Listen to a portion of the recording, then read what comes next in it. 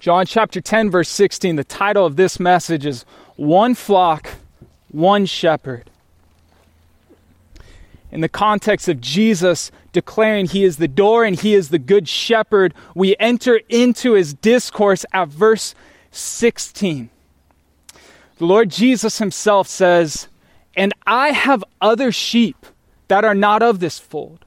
I must bring them also, and they will listen to my voice.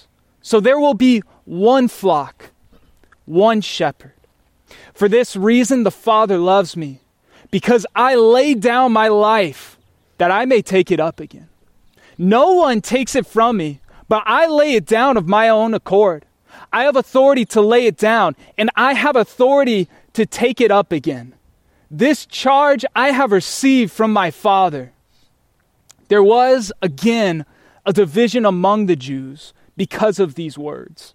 Many of them said, "He has a demon and is insane. Why listen to him?" Others said, "These are not the words of one who is oppressed by a demon. Can a demon open the eyes of the blind?" This is the word of the Lord. May He write its eternal truths on our hearts this morning. Pray with me. Lord Jesus, as we come to hear your word, as we just heard updates from two faithful under shepherds, Lord, we ask for your blessing upon Jess, and we ask for your blessing upon Bo and the Beckendams.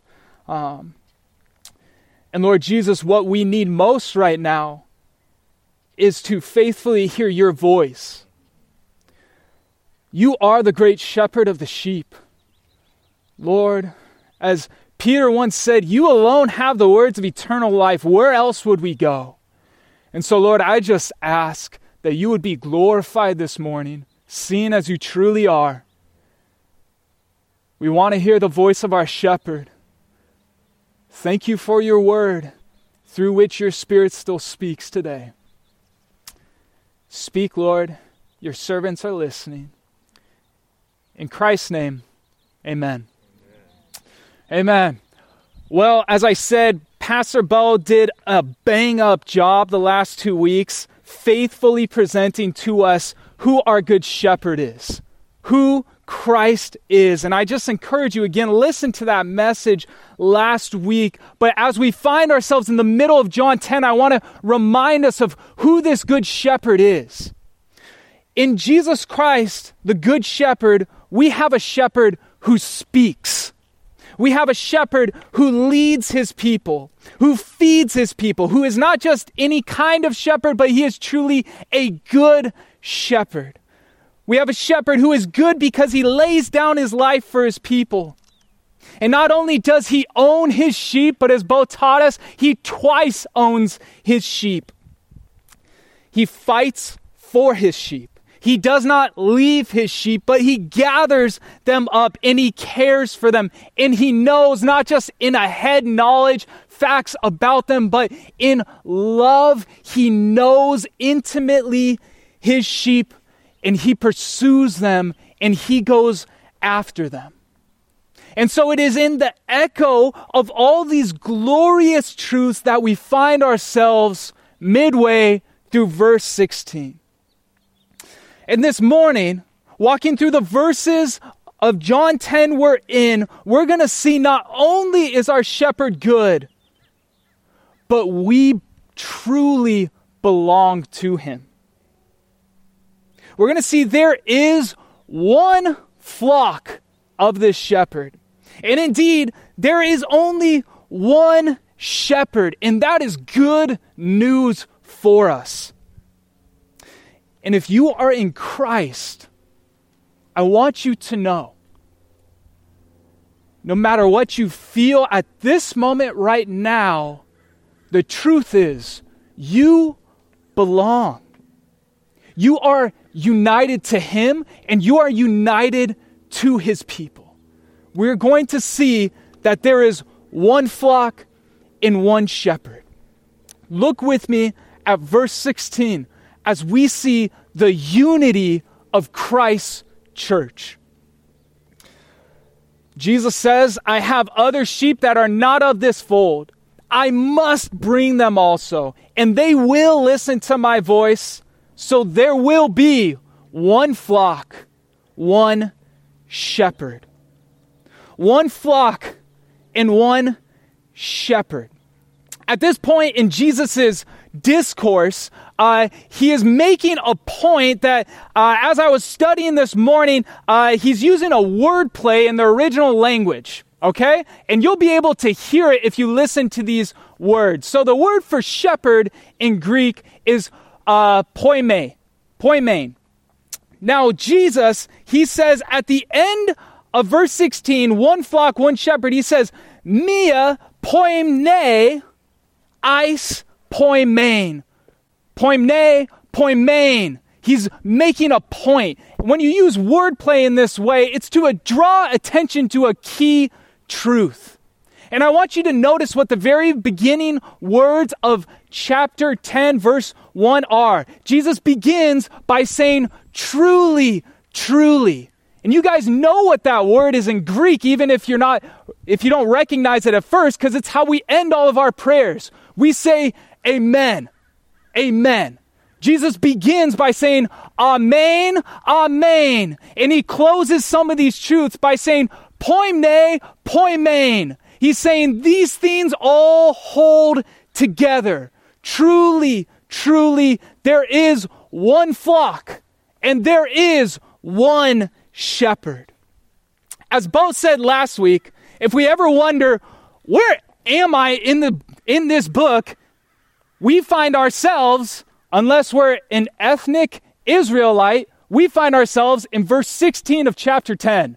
We are the other sheep that weren't of the fold. We're the Gentiles that were brought into the church.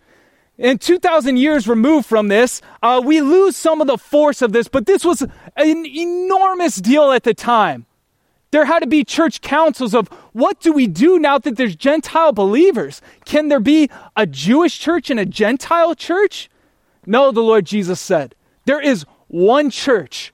There is not the Jewish church and the Gentile church, but there is one church. And so this truth holds today, that in this world, there is one true church of Christ, the church of Christ. There is not a black church and a white church. There's not a rich church and a poor church. There is only the church, those who have been bought with the blood of Christ. There truly is only one church of Christ, and the only shepherd of the church of Christ is Christ himself.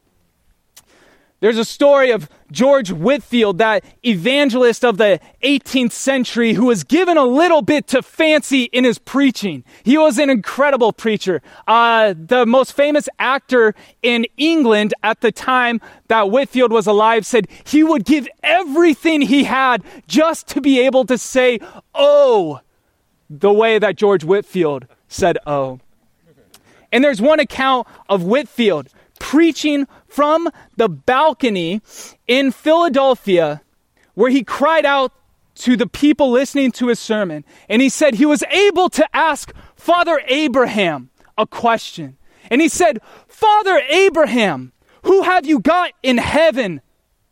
Any Episcopalians? Father Abraham said, no. Any Presbyterians? No. Any Baptists? No. Have you any Methodists there? No. Today we might say, any non-denominational hipsters? No. No. Why, who have you then?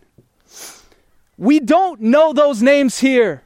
All that are here are Christians, believers in Christ, men and women who have overcome by the blood of the Lamb and the word of his testimony. Oh, is this the case? Then God help me. God help us all to forget party names and to become Christians in deed and in truth. Does this truth that there is one church, one flock, does this truth shape how you think and how you feel as you think of the bride of Christ? As you think of coming on a Sunday morning to this local assembly of believers, that there is only one church, does it shape how you think and how you feel? Listen, the church of Christ is a family. It's not like a family. It is a family. We are brothers and sisters.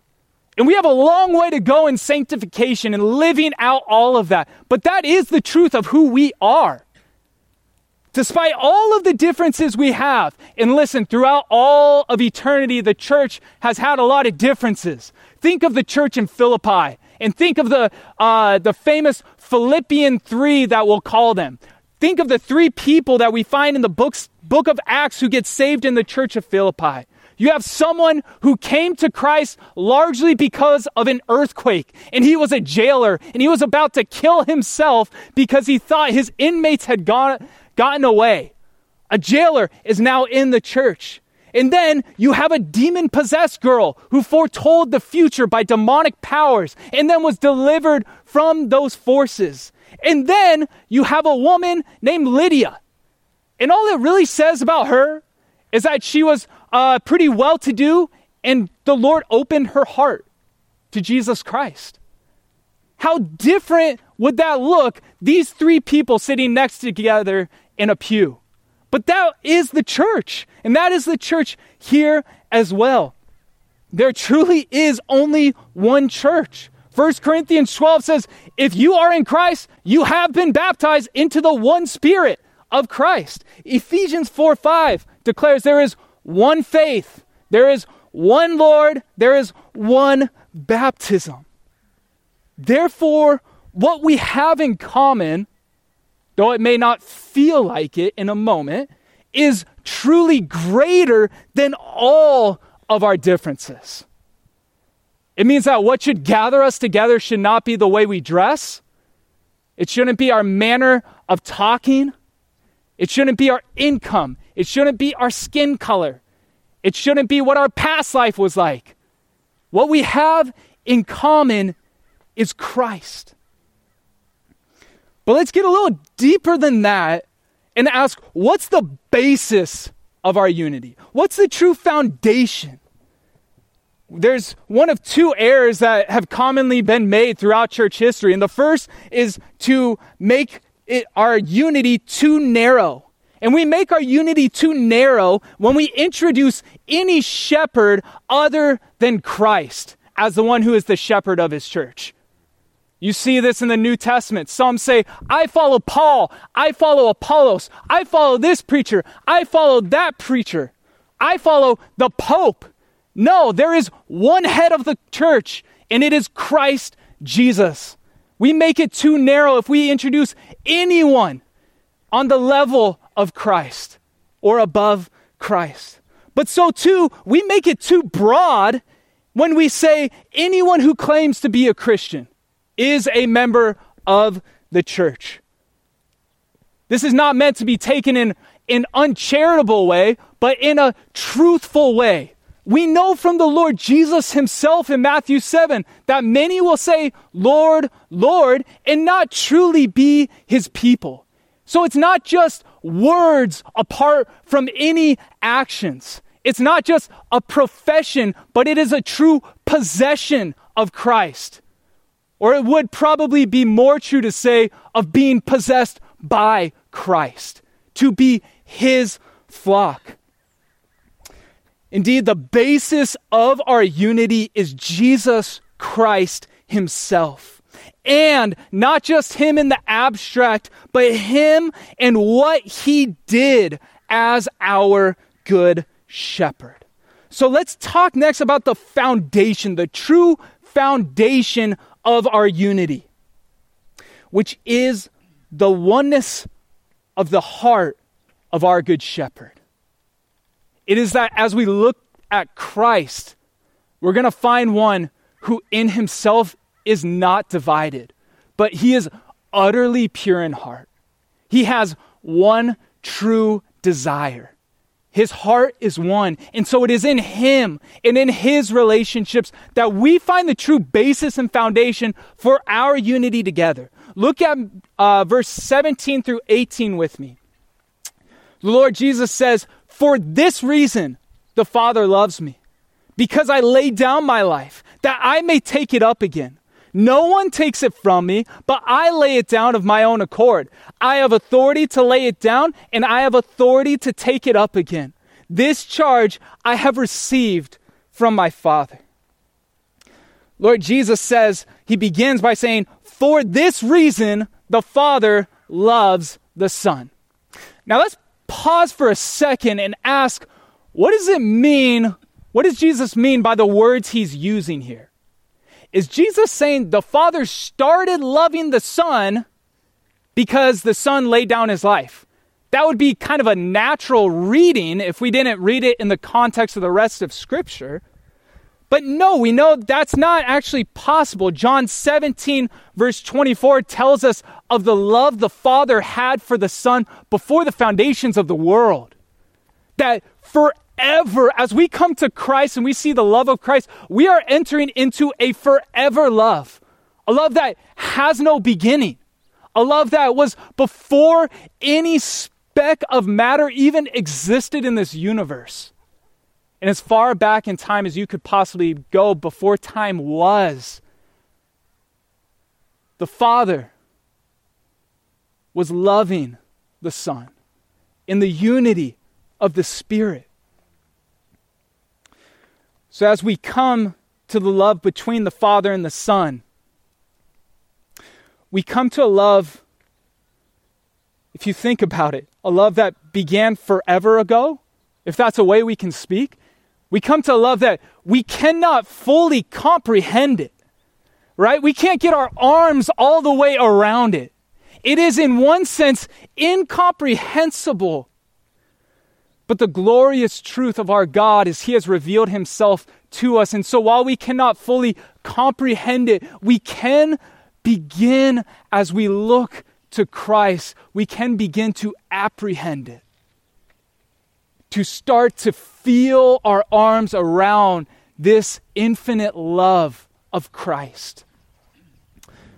The reason for our unity is the unbroken love between the Father and the Son. And this love, we could say so many things about it, but just in these verses, we see at least 4 things. We see first that this is a displayed love. Jesus says, "For this reason the Father loves me, because I lay down my life that I may take it up again." Jesus says, the Father loves me. You want to know why? You want to know the reason? You want to know the display of it? I lay down my life that I may take it up again. He says not that this is the starting point of the love between the Father and the Son, but in God's grace, this is the expression of their love. In the cross of Christ, we have the fullest expression of the magnitude of the love of God. What could we say the love of God is like? We could say it reaches to the heavens. We could say it's as vast as the oceans. We could say that there's nothing that could contain it in this world. But if you want to know what the love of God is like expressed in history, look at the cross of Christ. The Bible says that God is love. But it doesn't stop there. It says, and in this is love. Not that we loved God, but that he loved us and gave his Son as a propitiation for our sins. God is love. And the focal point of that love is the Son of God on the cross, staying there for sinners. It is a displayed love. And not only is it a displayed love, but it is a self-giving and sacrificial love. He says, I lay it down. I lay it down for you. how many of the things we do in life are truly for the sake of others? How many of the servant acts that I commit during the week am I really thinking, I hope they do this because they saw me do that? I'll do this for you if you do that for me. But not so with Christ. He truly laid down his life for the sake of others. His love is true love, which is for the sake of others. He gave away himself for the sake of his people. And it's not just self-giving in the abstract, but it's hanging on the cross where he suffered the wrath that my sin, and that if you be in Christ, your sin deserved. He there on that cross, in his body, bore our sins, so that in him we might become the righteousness of God.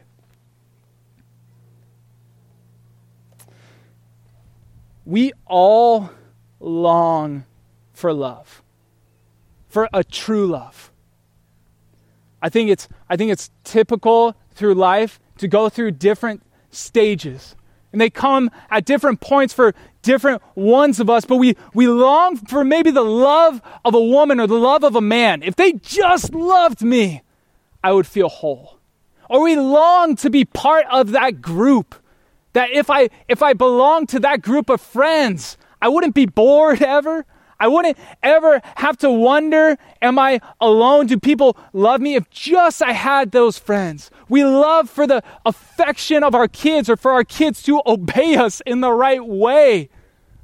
We long for those things. But I want to ask you, as you long and you look for it in those relationships, who has ever loved you like this? That he would lay down his life for you? Jesus Christ in John chapter 13. Knowing the time, there was a week before he would hang on that cross. John 13 verse 1 says, "And having loved his own, he loved them until the very end." He washed their feet. Has anyone ever loved you like this perfectly to the very end? No one can except Jesus Christ. And if you have the love of Jesus Christ, he won't turn his back. He won't stop it. He'll faithfully fulfill his love. This is a chosen love. Verse 18, "No one takes it from me, but I lay it down of my own accord. I have authority to lay it down, and I have authority to take it up again." One might think the Savior of the world hanging on an instrument of torture, of the capital punishment from the state, one might think that is a terrible tragedy of things gone wrong. That was mission failure. That was Christ doing his best, but coming up short. The Lord Jesus says, no. I chose this. And so while people made real choices to unjustly try him, to lie about him, to make up stories, to have a kangaroo court in the middle of the night, while all those things were true and real choices, do you know what was ultimately true? That all of these things happen according to the plan of God. The book of Acts. Jesus Christ chose this. Twice he says it. I have authority. I lay down, I take up. I lay down, I take up. This is ultimately an obedient love to the Father. He says, I'm doing this all because the charge was given to me from my Father. And so I'm willingly, lovingly, obediently doing this. Do you have a tendency, and some of us, man, just it seems the way God made us, we have a tendency to doubt the love of God. I know he loves them, but I know me. Do you have a tendency to doubt God's love? Look at the cross. He chose this for you. Even before the foundations of the world, God chose us in Christ. Ephesians 1:4 says. Do you ever find yourself now being a Christian as if it were almost impossible to forgive what somebody did to you? And let's be real. Those situations in life happen, right? And they're not minuscule small debts. They're real. They hurt. The story of the parable of the unforgiving servant Jesus tells, and it's a story of a servant who owes something like the equivalent of $30 million to his master. And he just begs his master, and he says, please, please, I'll sell my family into slavery. Just give me a little more time. And his master says, it's forgiven. And then if you know this story, he goes and he finds someone on the street after being forgiven. And this person owes him some money. And we read the amount, and since the amount is from 2,000 years ago, we don't always translate it into our heads. And he starts choking out this person. He says, you owe me money. And the guy says to him, give me a little more time. And this person being forgiven, like $30 million, puts his hands around the guy's neck and starts choking him out. And some servants of the master who forgave him go back to the master and tell him what they saw. And he says, oh. And so the master takes him and he says, you didn't show mercy. Now back to the amount that the guy owed him. We often think, I can't believe the guy would do that for a couple of bucks. But what's interesting about this story is this was probably about a half year's wages. Depending where you work, what you do, this is between $20,000, $30,000, $40,000. That would make a lot of difference to be paid back in a moment. These are real debts. If you find it hard to forgive someone else, don't pretend like it's nothing, but look at the cross. Say, this is a big deal, and this big deal is nothing in comparison to the cross. The logic of the gospel goes like this. Christ loves us and has loved us, and he's given us everything. Therefore, respond like this. He doesn't say, I'll love you like this if you do that. He says, no, this is who you truly are. And so he loves his own disciples to the end, and he says to them, a new commandment I give you, that you love one another. We see it in the life of Stephen. As he was being stoned unjustly by those who reject Christ, what did he say?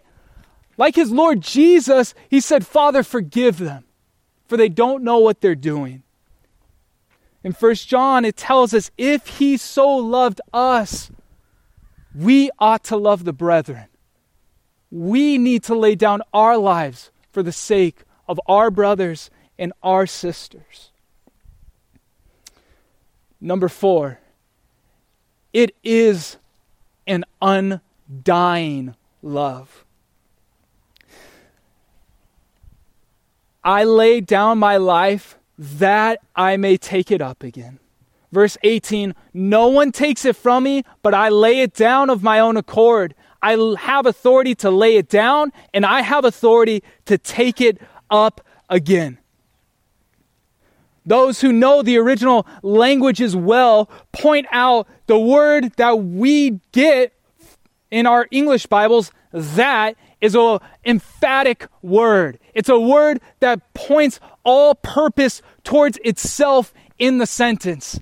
Jesus laid down his life that he might take it up again. In order that, so we can say that Jesus' death can never be separated from his resurrection. There is a union in his church, and there is a union in his church and a unity in his church because there is a unity in the Godhead and because there's a unity in his death and in his resurrection. Never separate these two things because Jesus never separates them, because the Bible never separates them. Romans 4 says that he was delivered up for our transgressions and he was raised for our justification. What this means is Jesus didn't simply die a sad death, and now we should look at that and sentimentally try to follow him. No, it means that there is true victory, and there is true hope, and there is true joy, and there is true peace with God. This is an undying love. Listen, all other loves begin. They begin at some point. Maybe your story with your spouse is that you forever loved each other. But we're mere mortals. We didn't forever love each other. All other loves began, and those are good gifts. But also, all other loves will end. All other loves will die. But not so with the love of Christ. Because you see, Christ died, but he rose again. And he will ever live. He will never die again. So we have the assurance that though everyone else might forsake us, though others might not forsake us, but they'll pass away, the love of Christ will never pass away. And so the church is united. There is truly only one flock, and we only have one shepherd, Jesus Christ. He's the cornerstone. He's the basis of our unity, most especially seen in his displayed, self-giving, self-sacrificial, chosen, and undying love, seen in his life and his death and his resurrection. All other under-shepherds, they gather under him, and they only point towards him. I love in Psalm 23, verse 4, it says, "Even though I walk through the valley of the shadow of death, you are with me." And I love as Derek Kidner in his commentary on the Psalm says, at this point, all other shepherds turn back. I'm going to lose my life for a sheep. I can buy another sheep. Jesus says, I'll walk through the valley and I know I'll die. But he'll rise again. The undying love of Christ. So Jesus, after proclaiming the unity of his flock and the unity of his heart and the unity of mind between him and the Father, after declaring all that unity, what happens? Well, naturally, a division arises. Look with me at verses 19 through 21. There was again a division among the Jews. Jesus has a tendency of doing this in the Gospel of John. There was again a division among the Jews because of these words. Many of them said, "He has a demon and is insane. Why listen to him?" Others said, "These are not the words of one who is oppressed by a demon. Can a demon open the eyes of the blind?" Here we come to the test of unity. So, why the division? Why, after all this talk of unity, is there a division? Well, the scriptures tell us there was a division because of these words. Because of the words of Jesus, there arises a division, a splitting, a separating. And so it still is today. Listen, people are fine in our culture with vague thoughts about Jesus. You can use all the superlatives in the world about Jesus as long as you're kind of vague about him. People can be fine even with some of the actions of Jesus. We love that he served. We love that he loved. But once you look at his true words, once you understand why he was doing the things he was doing, there arises division. Some in this crowd will reject him, and some will accept him. But listen, the unity of the flock is not severed in this. It is only clarified. Those who went away were not of him. They heard his words and they refused to come to him. Jesus said, I will never reject any who come to me, but I'll bring them in. And he says, all my sheep will listen to my voice and they will come to me. And so even as we see a division among this crowd, are we to think the unity of God's flock is severed? No, it's only illuminated. The test of unity is not what you think about someone else. The test of unity is not our preferences. The test of unity is not the way we dress, not the Bible version that we use. The test of unity is what you do with Jesus and how you have been shaped by his love. So what do you do with his words? What do you do with the words of Jesus? Do you hear them? All of them. You must love that person. You must forgive. You must cut off your hand. You must gouge out your eye. What do you do with the things that the world says? You can't say that. That from the beginning, he made them male and female. Matthew 19, quoting Genesis. That we can't hold on to anger. That vengeance isn't ours. What do you do with the words of Jesus? What you do with the words of Jesus shows, are you in his flock? Are you in the one flock, under the one shepherd? Do you stand with Christ when people will try to separate him from his words? I know that says that in the Bible, but really, can that be a saying of Jesus? Do you care about his words? Do they matter to you? Or are they a religious checklist? And so you get through the Bible again and you build your hope on nothing less than your own righteousness. Or do you care about his words? A.W. Tozer says, the Lord reveals his words to those who most care. It is Jeremiah's weeping that the Lord sees and he reveals his words to him. It is Daniel's prolonged fasting to which God sends an angel and assures him. Do you care about the voice of your shepherd? Are you Christ-like and long-suffering with the doubting and the straying? I know these are choppy waters we start to get into. There are some who profess to be Christians who, in the final analysis, will not be. So what are we to do with that? Well, the book of Jude says, have mercy on those who doubt.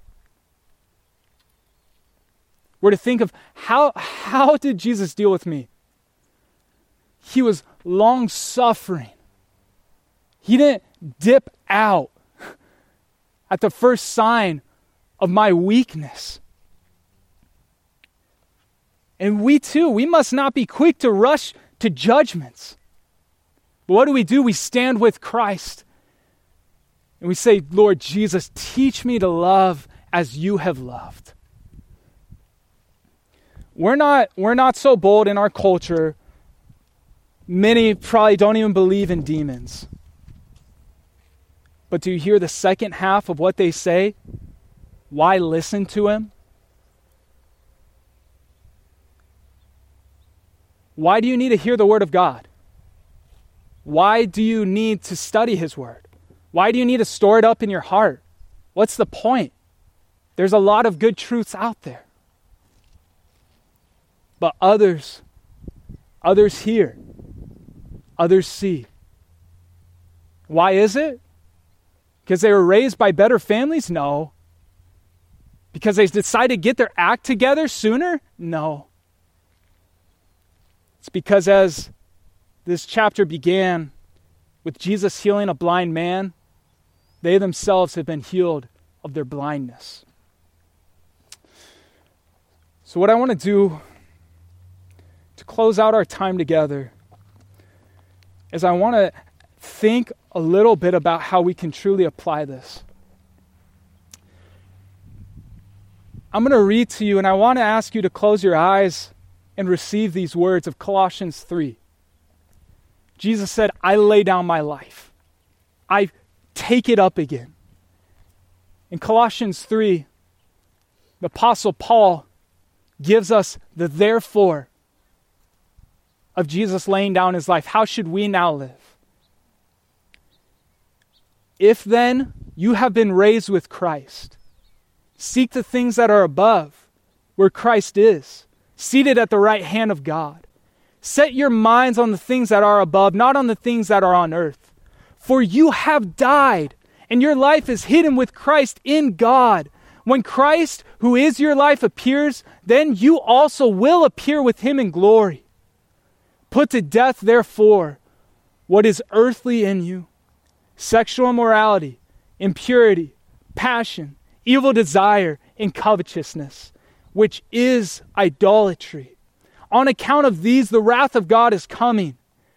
In these too you once walked when you were living in them. But now you must put them all away: anger, wrath, malice, slander, and obscene talk from your mouth.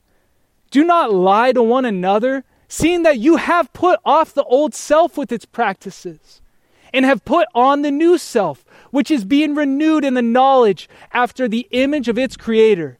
Here there is not Greek and Jew, circumcised and uncircumcised, barbarian, Scythian, slave, free, but Christ is all and in all.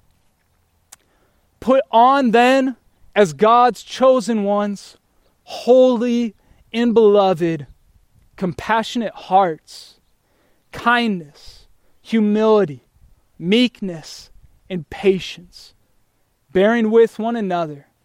And if one has a complaint against another, forgiving each other as the Lord has forgiven you, so you also must forgive. And above all these, put on love, which binds everything together in perfect harmony. And let the peace of Christ rule in your hearts, to which indeed you are called in one body. And be thankful. Let the word of Christ dwell in you richly, teaching and admonishing one another in all wisdom, singing psalms and hymns and spiritual songs, with thankfulness in your hearts to God. And whatever you do, in word or deed, do everything in the name of the Lord Jesus, giving thanks to God the Father through him. How can we show we are one in Christ? What do we do if we see a brother or sister straying? What's the test of our unity in Christ? If love came through death, then what is my right response to work for true unity? Christ, he said, I received this charge from the Father. Is there something you know of that God's living and active word pierced your heart? Something you know you must do from his word? Are we putting our belonging to Christ's family before all other belongings?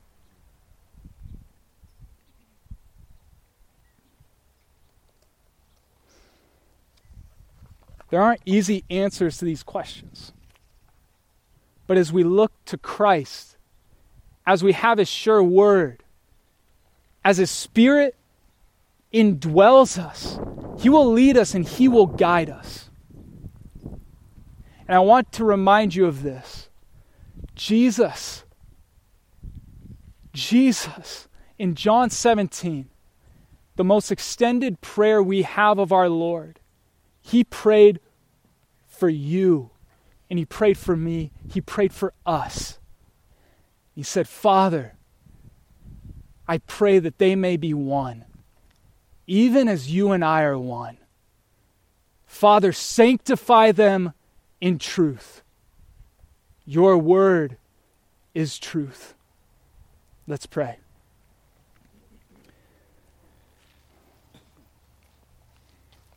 Lord, if there be one flock and one shepherd, which you say there is only, we ask, God, by your Holy Spirit, through your word, that you would work this out among us. Lord, we ask that, as Colossians said, Christ Jesus, you would be all and in all in our church. Would we put nothing ahead of the unity that we have in the finished work of Jesus Christ? Lord, I ask that we would put off the old self, that we would put on Christ. And thank you, Lord, as we are working out our salvation, that you already call us holy and beloved.